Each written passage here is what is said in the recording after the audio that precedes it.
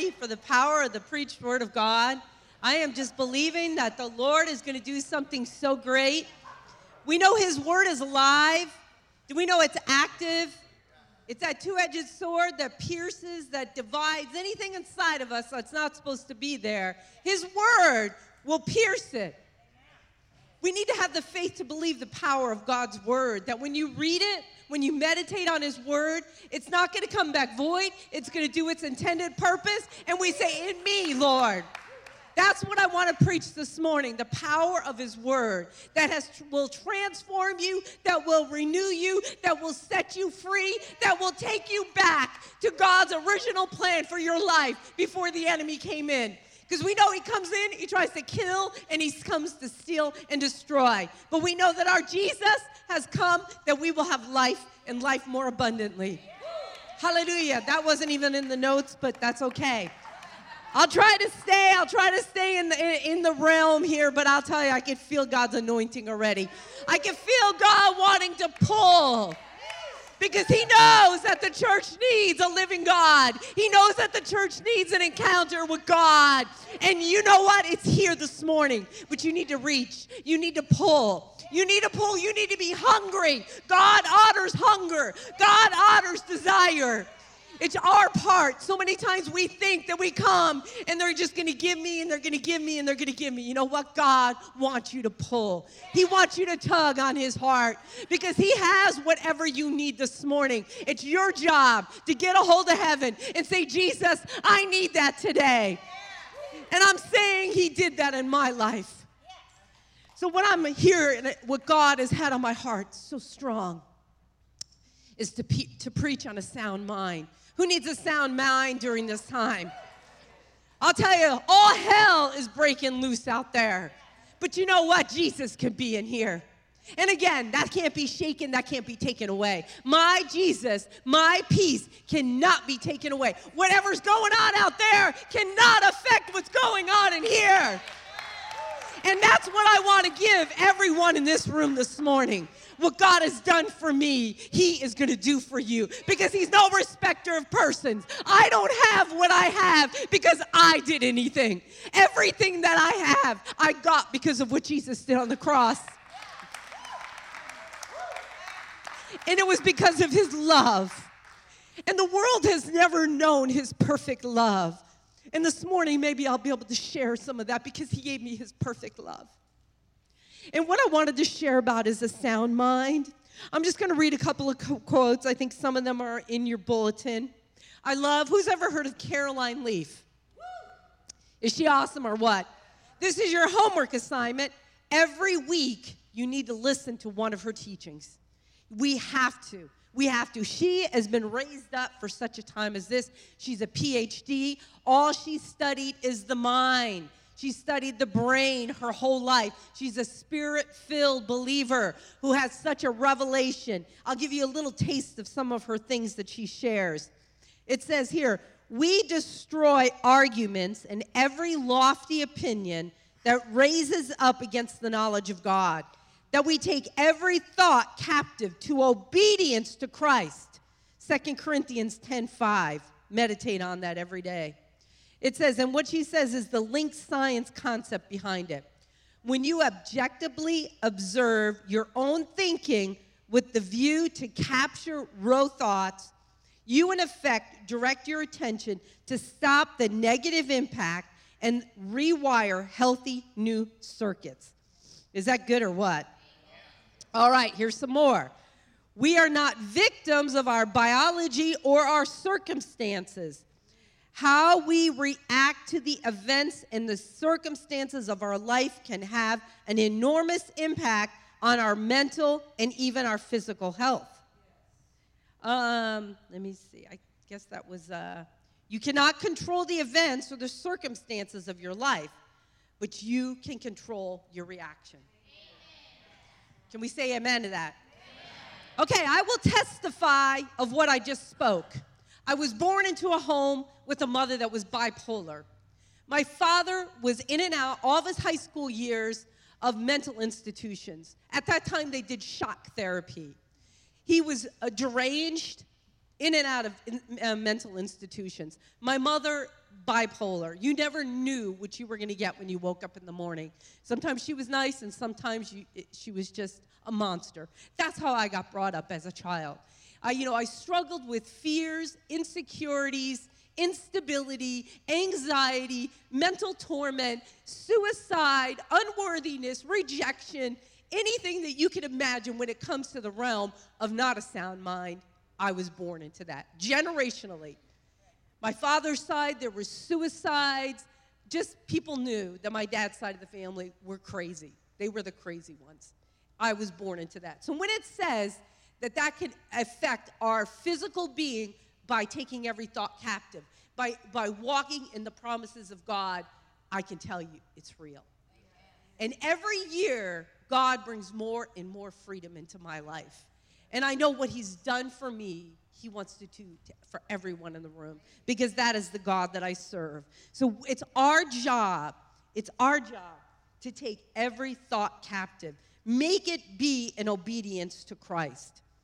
So we see that it says in Romans 12:2, it says, do not conform to the patterns of the world, but be transformed by the renewing of your mind. Then you will be able to test and approve what God's will is, his good and pleasing and perfect will. We can't be conformed to this world, church. This world is falling apart, and it's falling apart fast, if you haven't noticed. We cannot be conformed to all that's going on out there. They want to conform our children. They want to conform us. But we are going to be transformed, and it's how? By God's word, by God's truth. And we need to meditate on that. We need to hold on to God's promises and not allow anything that enters our mind that is contrary to God's will. We take those captive. We take that captive. You take that captive. So when we sit there and we want to sit and make excuses, we can't. It's up to us. And isn't it very interesting that it talks about in Ephesians, when it talks about the armor of God, what does it say? Put the helmet of salvation over you. If you are saved, you should be wearing the helmet of salvation. Does that cover our mind? Does it cover our thoughts? That's what we need to be wearing every day, sometimes even at night. It is a battle that is going on out there, and it's a battle for your mind. Because the enemy knows if he has your mind, he can take you wherever he wants. He will torment you, he will belittle you, and he will destroy you if you let him in your mind. It's our responsibility to take every thought captive. How do we do that? How do we do that? Well, I guess I wanted to go through some things too. I don't know if we have. I guess we don't have the PowerPoint. I'm sorry. Okay, fear. So what we look at, I think you've probably heard of some of these examples of fear. Okay, there is fear that some of us cause are to fight. There's fight, there's freeze, there's flight, and there's fawn. I don't know if you've ever heard of all those. Flight, freeze, fight, and fawn. Okay, so fight, I think we all get that. We could physically fight. I've done that. Me and my brother have brawled all the time.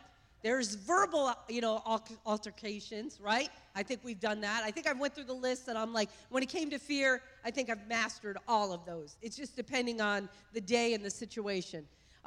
There's freeze. Sometimes we just get paralyzed. We get so afraid, we just freeze. We don't know what to do. And then there's sometimes that there's flight. We run away.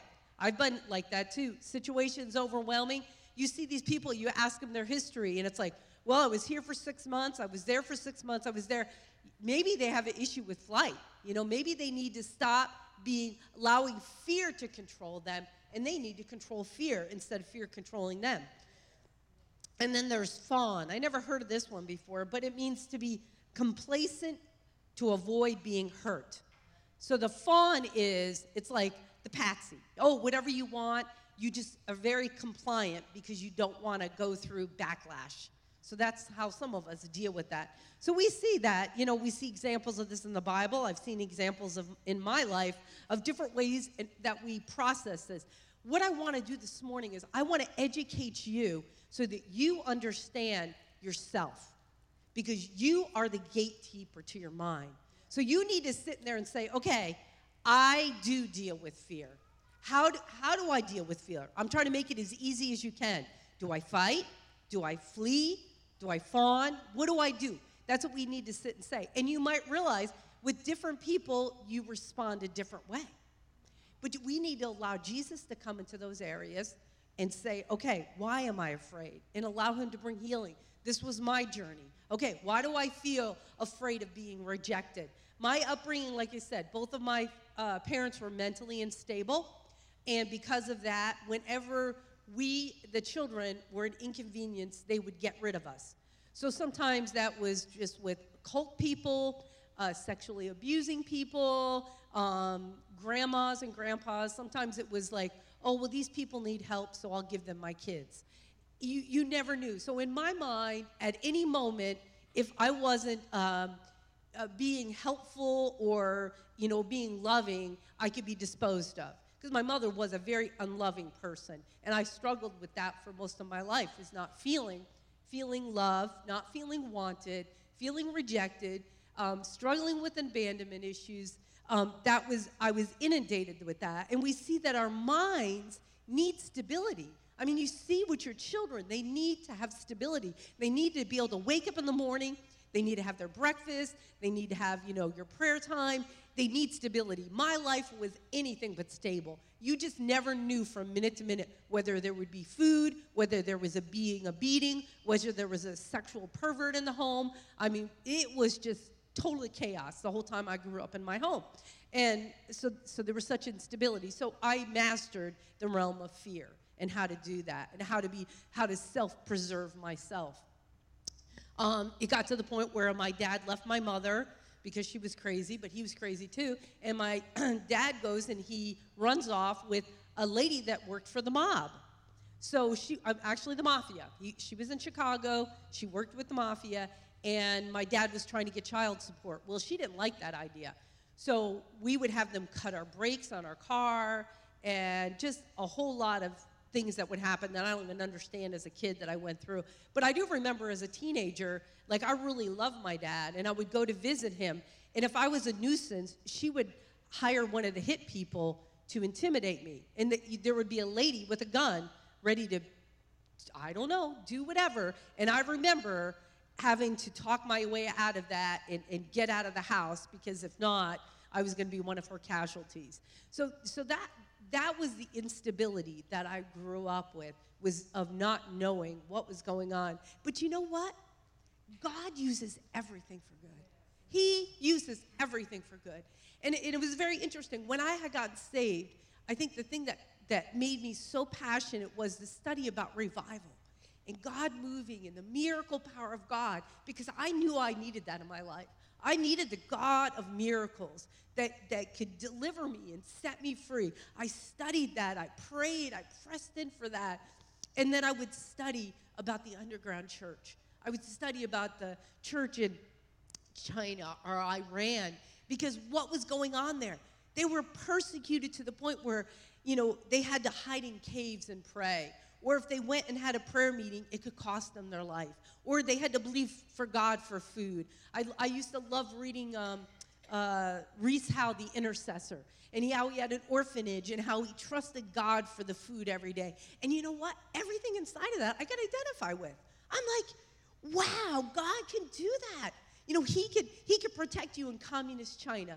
He could protect you when there's no food, or in Iran where you could die for believing in faith. I really identified with that. And my faith level was so great. So, even out of all the craziness that I had to come out of, I could identify with deep persecution. And it made me get a hold of what God really was and all the transformation that he wanted. Another Caroline Leaf thought, I thought this was so good. It says, new thoughts are formed over 21 days, and these new thoughts are formed into habits after 63 days. Is that powerful? Our minds are so powerful. If we just, transform them, and it all backed up with Scripture. We need to transform. We need to renew our minds. We need to focus on it. How do we do that? And there's a great example I look to. I love the story of David. You know, when David was left out, remember when the Samuel the prophet shows up and he wants to anoint one of them to be king, and they do the lineup with all the sons, and David's not even in the lineup. You know, I felt like that. There was such rejection and being overlooked. I wasn't even in the lineup. Some people sit and say that, you know, he was maybe a byproduct of an unfaithful relationship. But where was David? David was with God. David loved God. David worshiped God. David believed in God. David trusted in God. Every fiber of his being, he trusted in the Lord, because in himself, he was so weak. You know, he didn't have the accolades of a family. You know, he was like that David that was out there. All you're good enough to do, we've heard of the stories of his brothers. Go take care of those useless sheep. That's all his value. The world wanted to value David. But when David got in the presence of the Lord, he found out who he was. He was beloved. He was cherished. And he would begin to worship the Lord. And when anything would come into his realm, whether it's a lion, whether it's a bear, whatever happened, he knew that the Lord was with him. And he would take what God had given him, his slingshot, and he would fight off the lion. He would fight off the bear, no matter what he walked into. So one day his dad says, David, go bring lunch to your brothers. They're out in the battlefield. Go bring them lunch. So he was an errand boy that day. So he's like, takes the lunch, and of course he brings his Lord with him, because he brings his Lord wherever he is. And in his day, doing his errands, just like each of us do. Each of us have our errands. Each of us have our life. Each of us go through situations. We're going through our errands. We're going through our life, and that's what David was doing that day. So David goes to deliver the lunch, and he shows up, and here's Goliath. He's just sitting there intimidating, belittling, just accusing, degrading. And David looks at all that, and wait a minute. I've been belittled. I've been degraded. I've been intimidated. You know what? It doesn't have any power over me. I have victory over everything Goliath is throwing at me, because I lived it, and I worship Jesus, and I know who I am. You cannot intimidate me, Goliath. And you could do the same, because there's all kinds of voices out there that are screaming and yelling and trying to intimidate us. But we don't have to listen to that. We don't have to listen to that. We could be the David that is sitting there worshiping the Lord in the Word, in prayer, knowing who we are. And David laughs at Goliath. He said, you uncircumcised Philistine is going to intimidate? I serve the living God. I have killed the lion, and I have killed the bear, and I will kill you. And his faith not only changed him, it changed everybody. They were in such a place, and he walked into a situation where there was such fear, such intimidation, that they were frozen, right? We go through the fear thing. They were frozen. They were so intimidated. Saul the king was frozen. They did not know what to do, but David knew what to do, because he walked with the Lord, and he knew exactly what he needed to do. And his faith released everybody else's faith to believe for that miracle. And of course, the Lord showed up, because God even had prepared him. God has prepared me for such a time as this. He knew what was going to be going on. Nothing that's going on in this world has surprised the Lord. If we are walking with the Lord, he has prepared us for this day, for this time, for this season. We see that he did that with David. David came across, again, all the stuff he had to deal with in his family. He knew he wasn't going to be in fear of man. He was going to fear God. He had to battle bears. He had to battle lions to protect the sheep. And now he was faithful with little, so now God was going to have him protect all Israel and stand up, just like he protected the sheep. It's the same strategy, right? You protect the sheep. Something wants to attack and kill the sheep. You kill them before they kill the sheep. Okay, I'm in a situation. Goliath wants to kill Israel. It's the same thing. God is using life. If you let him, are you walking in that victory? I just want to share a testimony. So my niece, I haven't gone back to Pennsylvania for about 8 years. Sometimes it's good, sometimes it's bad, because, there was just, my family could be very hurtful and not very honoring and not very respectful. And here I have a place of honor, and I'm loved and all that good stuff. So sometimes it's not very much fun to go back home. So my niece was getting married. Like I said, I hadn't been home in about 8 years. But I was like, oh, just certain people in my family were so on my heart. And I'm praying for them. Because, again, remember the family that I came out of. So I am praying for my family. I'm praying for very particular people. And we get to the wedding, and there's just lots of love. My family is very loving, but it's very dysfunctional in a lot of ways. But my brother, I mean, he was a drug addict in crack houses and prostitutes, and, you know, he was a mess. And so many times he should have been dead, and God saved my brother's life. And to this day, I forget how many years, I think he's been clean for maybe 20 years. He leads a Celebrate Recovery. Praise God. He is, I'm just amazed. He's free from addiction. He loves his wife. He loves his kids. And I mean, he was huff and glue when he was 12 years old. You know, he was following after my dad when it came to, you know, institutions and detention and being labeled as, unrestrained and not safe for society. I mean, him and my dad were walking down the same road, and the Lord just changed my brother. But the Lord just changed him. So I was blessed with that. And then when I got there, there were so many of my nieces and my nephews and my cousins. And I mean, they know how to party. I mean, we got there Friday night. There was a party. There was a pre-wedding party. There was the wedding party. Then there was the post-wedding party. So it was party, but everybody was really happy. You know, it was just one of those happy parties. They were dancing, and my one aunt has Alzheimer's, and I was dancing with her, and, you know, it was just, you know what, none of that intimidated me. I came into all of that, and I brought the love of Jesus. I didn't have to worry about alcoholism or drugs that were there or whatever was in that room. I had Jesus. I had the love of Jesus in me, and I loved my family, and I would share the gospel, and I would, you know, by 1 o'clock in the morning on, it was Sunday morning, so the wedding was on Saturday. I mean, I was praying for my nieces and nephews. They couldn't wait. They wanted to pray. They're like, something lifted over me. I can't stop smiling. What's going on here?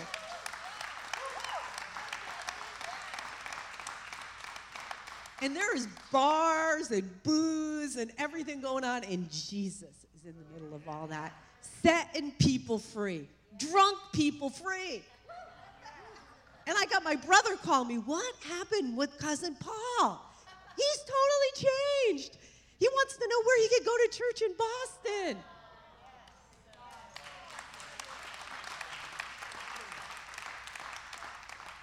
I had my cousin that was, he let everybody know, I am an atheist.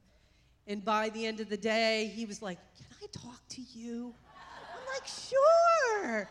What's going on? Do you need a cleansing prayer? Oh, yeah, I need a cleansing prayer. I'm like, oh, that's so awesome. And he was one of the people that was on my heart to pray for. And it's just like, you know, when we could do full circle, we are so powerful. When we could take what the enemy has used for harm, it doesn't matter what it is.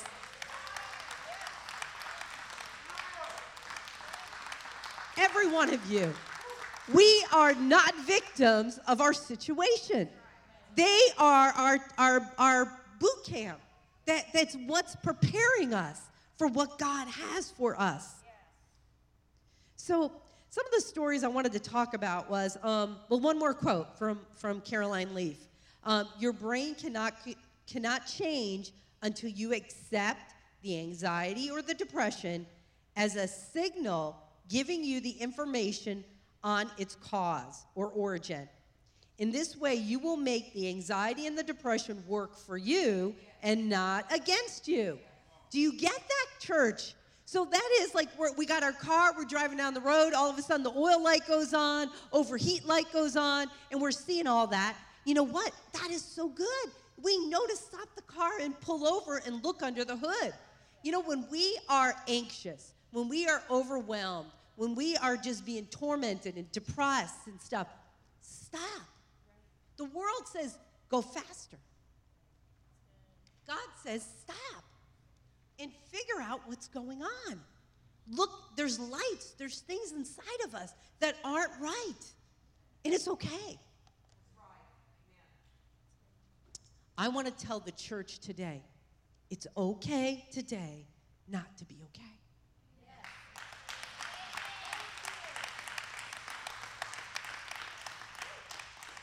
It's a right to need help. It's a right to have problems. It's a right to struggle. All of us go through it. We're all on a journey going from glory to glory. No one has arrived. It's a journey. So the church needs to know that. Some things that I wanted to look at, like when we're thinking about fear, is sometimes disappointment. Because there's a lot of information out there. There's a lot of conspiracies. There's a lot of, just people putting their perspective on what's going to happen in our world. Because everything, if you haven't noticed, we are in a huge transition going on. And like Chris says, either it's God or it's the devil. And when we go through that, like I said, stability. We all need stability. And I don't think anywhere as I look out there, there's any stability. But I'll tell you, with Jesus, he's the same yesterday, today, and forever. He never changes. What he has done in the past, he will do. What he's done through somebody else, he will do through me. That is the God that we need to keep focused on like never before. And so if we just think about, I just wanted to think about the disciples. Now, Jesus had poured into those disciples. He poured into them. He taught them. He ministered to them. He encouraged them. He told them, unless he goes to the Father, he can't send the Comforter. He let them know what was going to happen. But what happens in all that?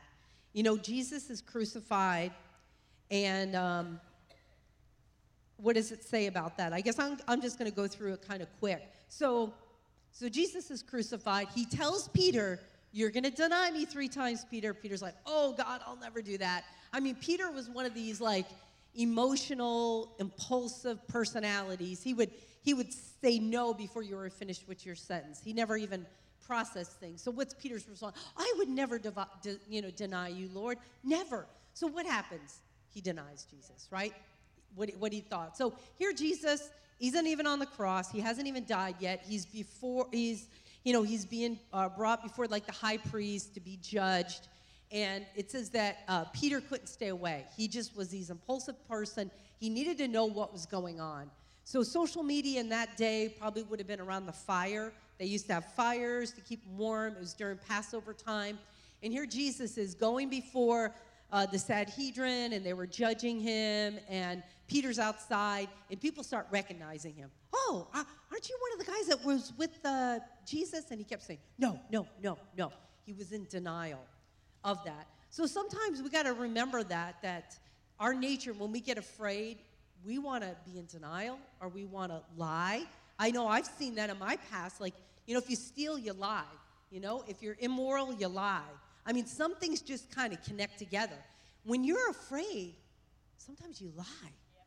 And that's what Peter was. He was being controlled by a spirit of fear. And I could tell with Peter, I don't even think he had time to register, because if he did, he would have remembered what Jesus warned him about, right? But he didn't even go there. He never even went to the mine. He was just totally controlled by fear. And he said, "No, I'm not with Jesus. No, I don't know anything about him." So we see that, what was going on. And then in John 20 through 19 through 20, I can't read all of it, but it's a story. Okay, so Jesus has been crucified. They get word Jesus has been resurrected. The tomb is empty. But where are the disciples? They are locked in somebody's house, and they're afraid. In John 20, it talks about them, that they were afraid. They locked the door, and they're in hiding because they haven't been able to wrap their minds around what was going on out there. And it brought such fear into their lives. I'm telling you this because things are going to happen, and we might not understand. Our minds might not understand, but Jesus does. Bring it back to Jesus. Don't get afraid when things are going on in the world that you can't explain or you're out of control. You need to be with Jesus. Remember David? Think of what Jesus did. Every day he would go and spend time with God. He was in prayer with God. This is the season. Are you hearing me? You have to survive. This is not optional. This is not optional. You have to be alone with the Lord. You need to hear what he's saying. You need to be led by the Lord and not by fear. Because I'll tell you, if you are led by fear, it's gonna get ugly. It's gonna get ugly because that fear is a very, very powerful force. And the enemy out there is using that to control a whole lot of people. Just think about that for a minute. Medically, politically, almost every area, financially, with our kids, there is such fear. And if we are being controlled by fear, we can't be controlled by the Lord. Because that's what we see. You know, we can only, if we fear anything else besides the Lord, then we're not being faithful to him. We have to only fear him. We can't let the fear out there control us. So how do we do that? So the disciples are locked in and they're afraid. And Jesus shows up. He walks right through the wall. He said, peace, peace, peace, peace, peace. What did he say? So they're in fear. He walks through the wall. And what does he say? Peace, peace, peace. That's what we need to hear every day. We need Jesus to walk through the wall. Just so you know, Brian Simmons, that literally happened. Jesus walked through the wall. His whole wall was on fire. And he was just trembling under the power of God. Jesus does that. Sometimes literally and sometimes in the spirit realm. But we need Jesus to walk into our walls when we're afraid and say peace. Peace, peace, peace. So we see that. We see that doubting Thomas was there. He wasn't there at that moment, so he got to hear it secondhand. He's like, I'm not believing that story until I see it. And Jesus, of course, hears everything that's going on. And he shows up, and he's like, Thomas, why have you doubted me? He's like, come and check that out. Here's the holes. Here's what's going on. You know, Jesus is very gracious. You know, sometimes if we've had harsh leadership, parents or whoever was an authority in our lives, when we've had such harshness, sometimes we can't understand the heart of Jesus. So we see with Jesus, he's just so loving. So even I wanted to go through the little story of Gideon. You guys remember? Hopefully you know the story of Gideon. So Gideon was kind of in a time period a lot like ours. He didn't have food. Here, the country where they lived was inundated by the Midianites. There were so many Midianites that they could barely see anything. They were just camels and people everywhere. So they took all their food, they oppressed them, and here poor Midian is. He's afraid. Is that what we're talking about today? He is afraid, and he is hiding. So that's what he decided to do. Just like the disciples, they were hiding. So here he is. He's hiding in a wine press, and he's trying to process wheat so that maybe he could get a little bit of food for his family. And all of a sudden, just like Jesus shows up, this angel shows up. Just shows up. Hey, Gideon, what you doing? Whoa, and here's this bright light, gets his attention. Well, we're oppressed by the Midianites, and I'm just trying to make some flour so I could have a loaf of bread. And the angel tells him, I'm going to use you to bring deliverance to your people. Ha, ha, ha, Gideon. I'm hiding. I'm afraid of them. I'm hiding in the wine press trying to process this wheat, and you want me to free them. So the angel has this nice talk with them, and, again, this is what an encounter with God. Sometimes we have encounters with God, and we walk away Sunday morning, and I've heard people say, oh, man, God met me. He gave me a word. And next week, how was your week? Well, you know what? I just had a rough week, I just had a rough. And it's like, wait a minute. You just had an encounter with the Lord, and you're having a rough week. And it's like, God gets us. So what does Gideon do? He makes a deal with him. So here he has this angel having a conversation with him. And he says, Gideon still can't wrap his mind.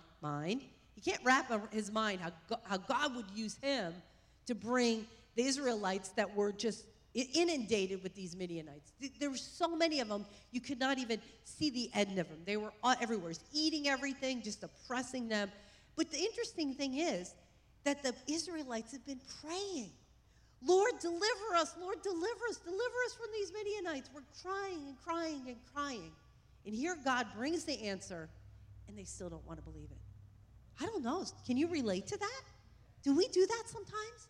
We cry out for God to meet a need, And maybe if it's not what we think like, because that's the important thing I want to stress at this moment, there's going to be a lot of things that are going to happen that are not what we think.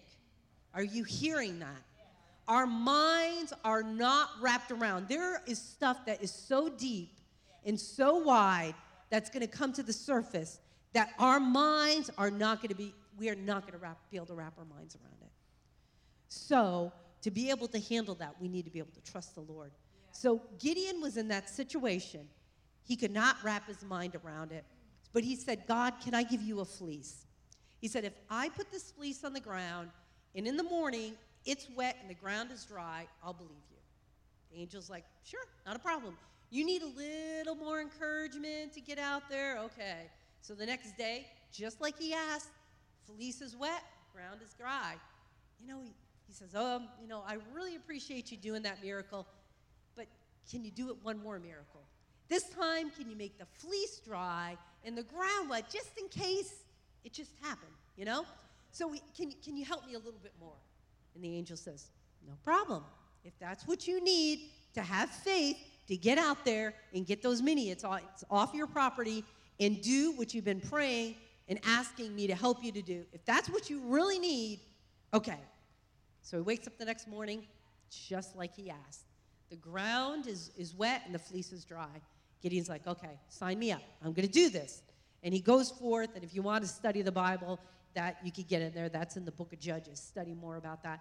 But what I'm saying in that story, if you need some help, it's okay. Yeah. So many times we sit there and we think, I have to pump up all this faith and I have to believe, but in reality, I'm struggling.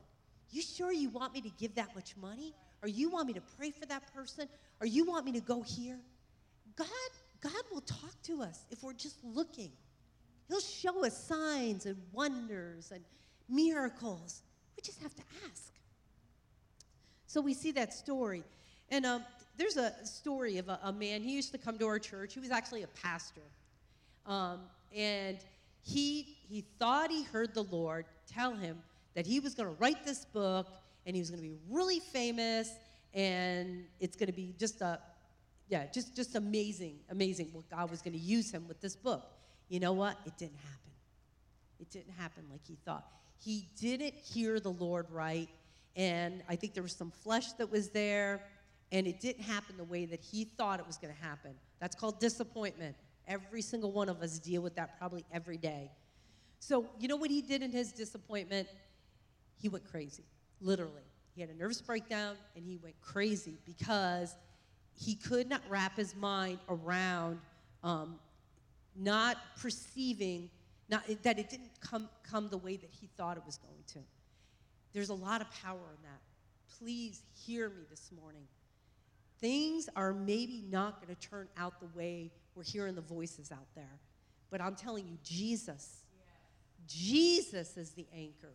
Jesus will always be there. Jesus will always protect you. He will be your source.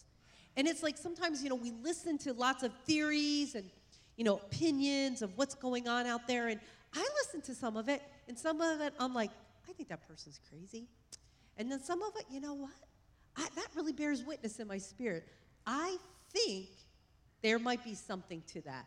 So I'm going to put that over there, but I'm not putting it above Jesus. And I'm not putting it above God's word. And I'm not putting more faith in what they're saying than I am Jesus.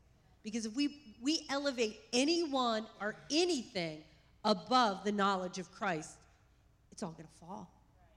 If you're doubting, just go read the Bible. Anytime people put anything above Jesus, it all fell. And I know Jesus wants that. He wants us to be totally dependent. Okay, so did you guys get that? We are going to be ready for disappointment and things not coming out the way that we thought they would. And we have to be okay with that. We have to be prepared, mentally prepared for that. Okay, the next thing sometimes that can create fear. So we see the story. So Jesus walks through the wall, and he releases his peace over them. Peace, peace, peace, to compensate for fear. You always do the opposite. So if you're afraid, you speak peace. If you feel like you have a curse on your life, you bless yourself, you bless your family. So another thing that happened in this was, so they're all like hanging around. Now, Jesus told them everything to do. Go into all the world and make disciples of everyone. Just like, you've seen me do it. I'm imparting into you guys. Go, leave the nest and go, and just like I've been doing, go lay hands on the sick, preach the gospel. You're supposed to go. Jesus gave them instructions. He was with them. He was the best leader that could ever be. That's what he told them. So what do? So Peter wakes up one morning. He's like, you know what? I think I'm going to go fishing. I did it most of my life. I do it really well. I'm going to go fishing. Hey, guys, you want to go fishing with me? Yeah, let's go fishing. So they're out there on the lake, and all night long they're out there fishing because that was what was familiar. Sometimes when we go through hard times, we go back to what's familiar. Sometimes it's a sin. Sometimes it's just something that's fishing. But we go back to that because that's what's familiar. We feel like I'm in control of that situation. So they're out there fishing, and you know what? They didn't catch anything. They were out there all night long doing what they thought they could get some satisfaction and be blessed. Next thing you know, Jesus is on the shoreline. And John recognizes Jesus. He's like, Peter, I think that's Jesus. He's like, no way, really? So Peter, again, the impulsive one, just jumps out of the boat and just goes start swimming, and it's Jesus. And Jesus is like, hey, guys, you guys catch anything?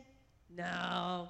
And it's sometimes like parenting, You sit there and you think you train your kids, and then all of a sudden, they're just back. I'm like, I thought you're supposed to be cleaning your room or you're doing your homework. Well, I just wanted to play basketball or, I wanted to play a video game. It's like, but I thought I told you. But here Jesus is. He's on shore. He sees what they're doing. And they come back on shore, and, he makes them some fish. He's got a fire going, so they're going to hang out around a fire, eat some fish. He's trying to create the right atmosphere to train. He's not sitting there yelling, I thought I told you guys to go into all the world to preach the gospel, and you're fishing. No. First of all, what did he do? He blesses them. He's like, put the net out there, and they catch. That's the miraculous catch. That was a miracle.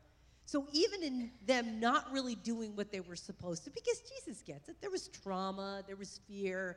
Their leader just was crucified and resurrected.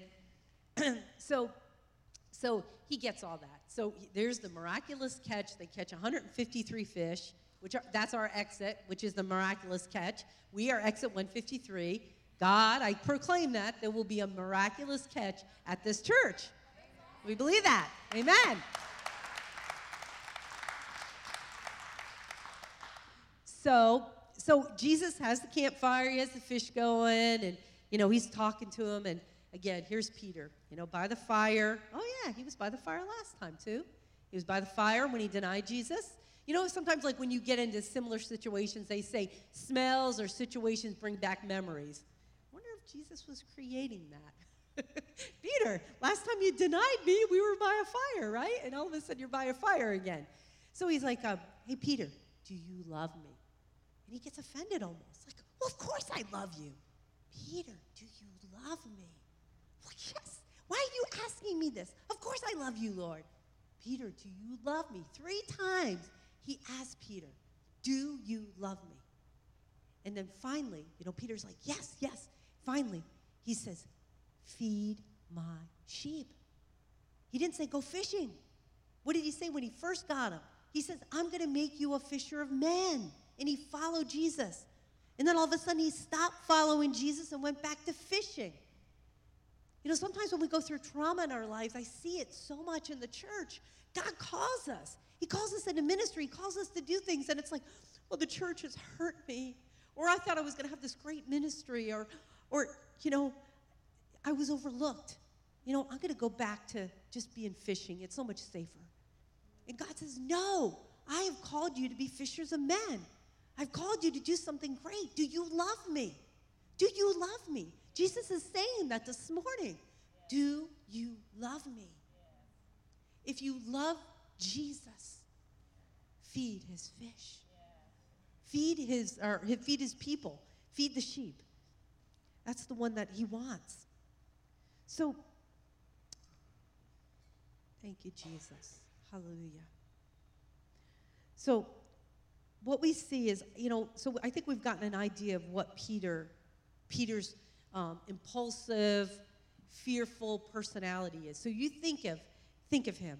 I'm going to go through quickly some of the stuff with Peter. So here, he was this impulsive one that was doing all these things. Do you know he was the one in the upper room? When the Spirit of the Lord fell, he was the one that was overseeing that meeting. He was the one that preached after the outpouring of the Holy Spirit. He was there. He got thrown in prison. He was the one that was thrown in prison. He had shackles on his arms, his legs. I forget, there was like this huge army of people that were guarding him. In the middle of the night, an angel shows up, takes the chains off, leads him out of the prison. The gate door swings open. And he shows up with the disciples. He's knocking on the door, and they're like, who's there? And they're like, it's Peter, it's Peter. And they're on the other side. No, it's not Peter. Peter's in jail. And like, what's going on the other side of the door?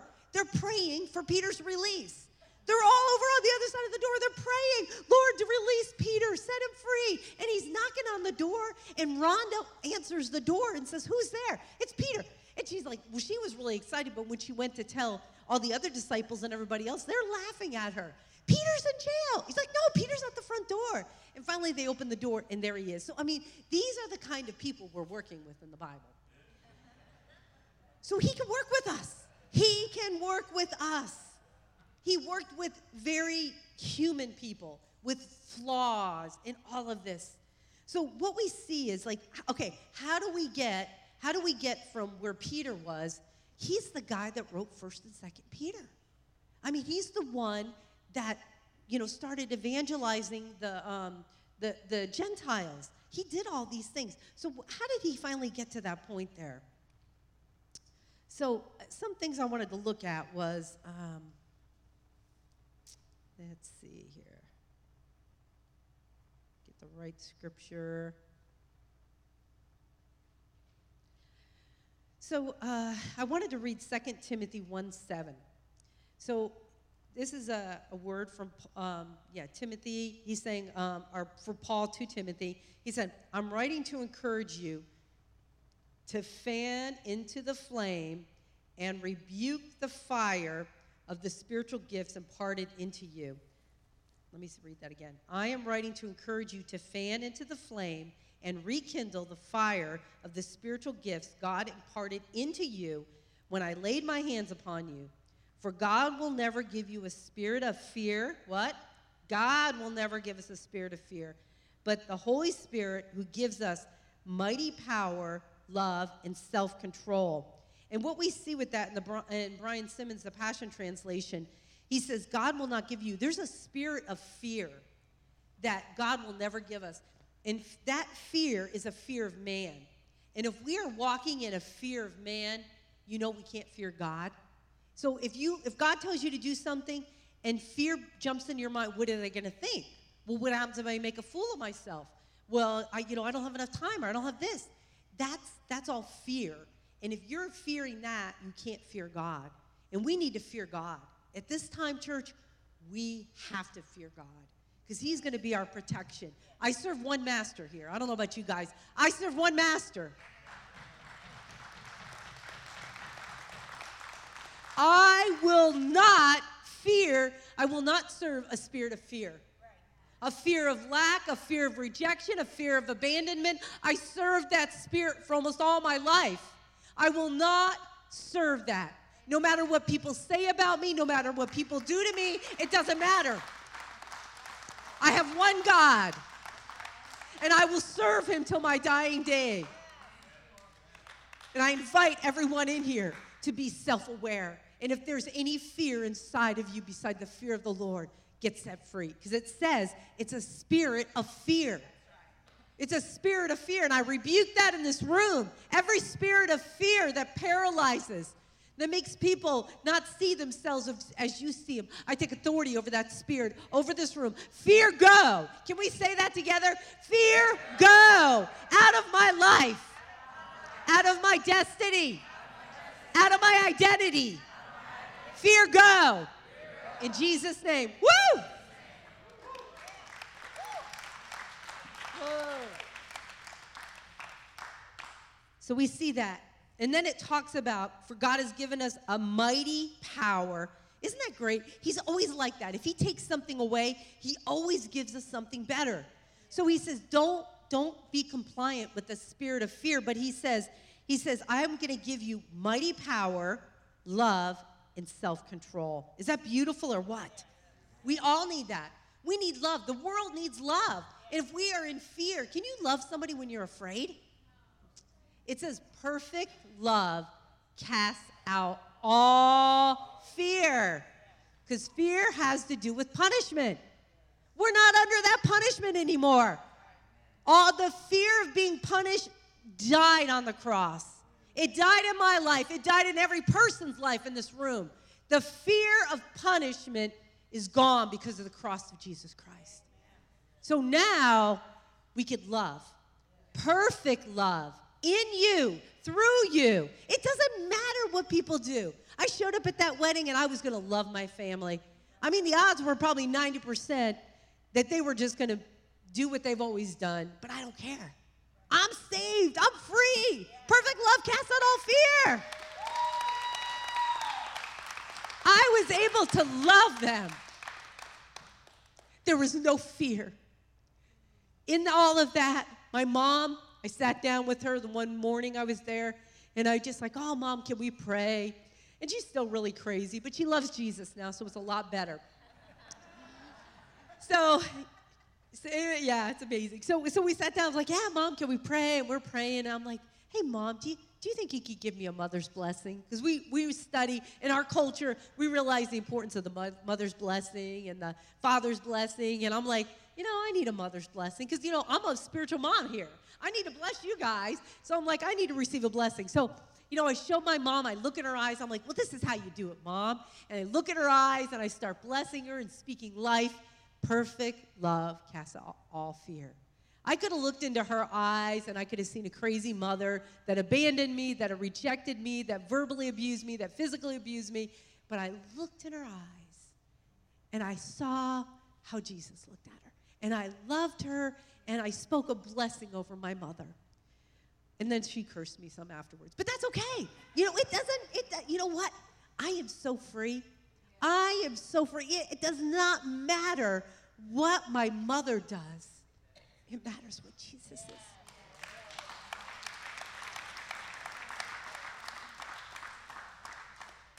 So sometimes we have to put ourselves in those places of testing. We think we're healed. We think we're okay. You could take a class and sit there and think, oh, I got it. I got it. All right, we're going to have a test tomorrow. Oh, we're going to have a test. Once you have the test, you figure out if you got it or not. And if you don't pass the test, you get to take the class again. And so many times I thought I got it, and I'll tell you, I failed, and I failed, and I failed. And you know what? This year I made a lot of progress. I have made a lot of progress. And you know what? I think this was one of my hardest years.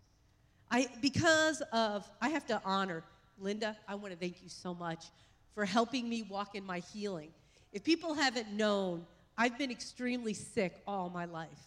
Because of how I was brought up in my home, it was not a loving home, but it was also a very unclean environment, environmentally unclean. We had a leaky roof in my bedroom, and there was black mold, and it was just nasty. But there was these mycotoxins and mold. So I started having issues with my brain, to be able to retain things. I started having all kinds of physical issues. And it was one of those things that nobody really could help me, but I knew Jesus could. And I kept praying, and Jesus kept saying, by my stripes you're healed. And he would say to me, walk it out. Walk it out. I'm like, okay, God. Yes, walk it out. I didn't know what that meant. I was reading God's scriptures. I was claiming God's healing over my body, but I don't know if you see me sometimes, but my leg, I could barely walk. I think I was working with Donna one day to get my leg up on a chair. You saw me. There was no way. I couldn't even lift my leg up to get it on a chair. I couldn't walk upstairs. There was such pain in my body. Mentally, the same thing. I'm like, I couldn't remember anything. I mean, I would have to make notes. My mind was all over. For me to be able to be up here and preach, this is a miracle. Because my mind in my own self, if you study about black mold, it's nasty. It is so nasty. My whole body was full of it. So anyhow, part of that, Chris and I always pray, Lord, bring us godly connections. Bring us that. And God brought Linda in our lives. Just what I needed. And she's been helping me with my healing journey. And it's like God will bring us what we need. We just need to ask him. So this year has been a very hard year for me because it's physically, I have just not being able to sleep, not being able to move. I can't bend over. I can't lift my leg. I could just be a victim. I could just sit there and be a victim. But I'm like, no. Because I used to be a jogger. I can't jog anymore. I used to be a walker. I can't walk anymore. So then I bought Chris a recumbent bike, and he loved it. And I got on that. I'm like, I can ride a bike. So it's not like what you can't do. What can you do? What can you do? All of us can do something. Do what you can do and don't focus on what you can't do. But just say, God, you can turn it around. If he's put desires in your life to do different things, it's his job to perfect that inside of us. But we need to be vulnerable. It's going to be hard. I'll tell you, taking control of your mind, taking control of your body, it's hard. It's very hard. But it's so worth it. You want to live the rest of your life and not walk in all that God has for you? I'm telling you, every person in this room, there is greatness. And that's what we see in Timothy. He's like, fan the flame of the prophecies, of the words that were spoken over you. You fan those flames. You fan them. Nobody else can do that. What's your dreams? When you were a little kid, did God sit there and say, yeah, you're going to be a missionary. You're going to be a preacher. You're going to have your own business. You're going to be in politics. You're going to be in the medical field. You fan that flame. What can you do? Just like me, I could sit there and say, well, I can't jog. I can't walk. I can't do this. But I can do something. What can you do? What can you do to get to where God is calling you? Fan that flame. Believe it. When you look into your future, you're not alone. You're with Jesus. And I'm telling you, church, we've got to walk with Jesus now. Because there's a day coming when it's going to be dark. And if he's not right by your side, it's going to be really hard to find him. So we see, there's the prophetic words that were spoken.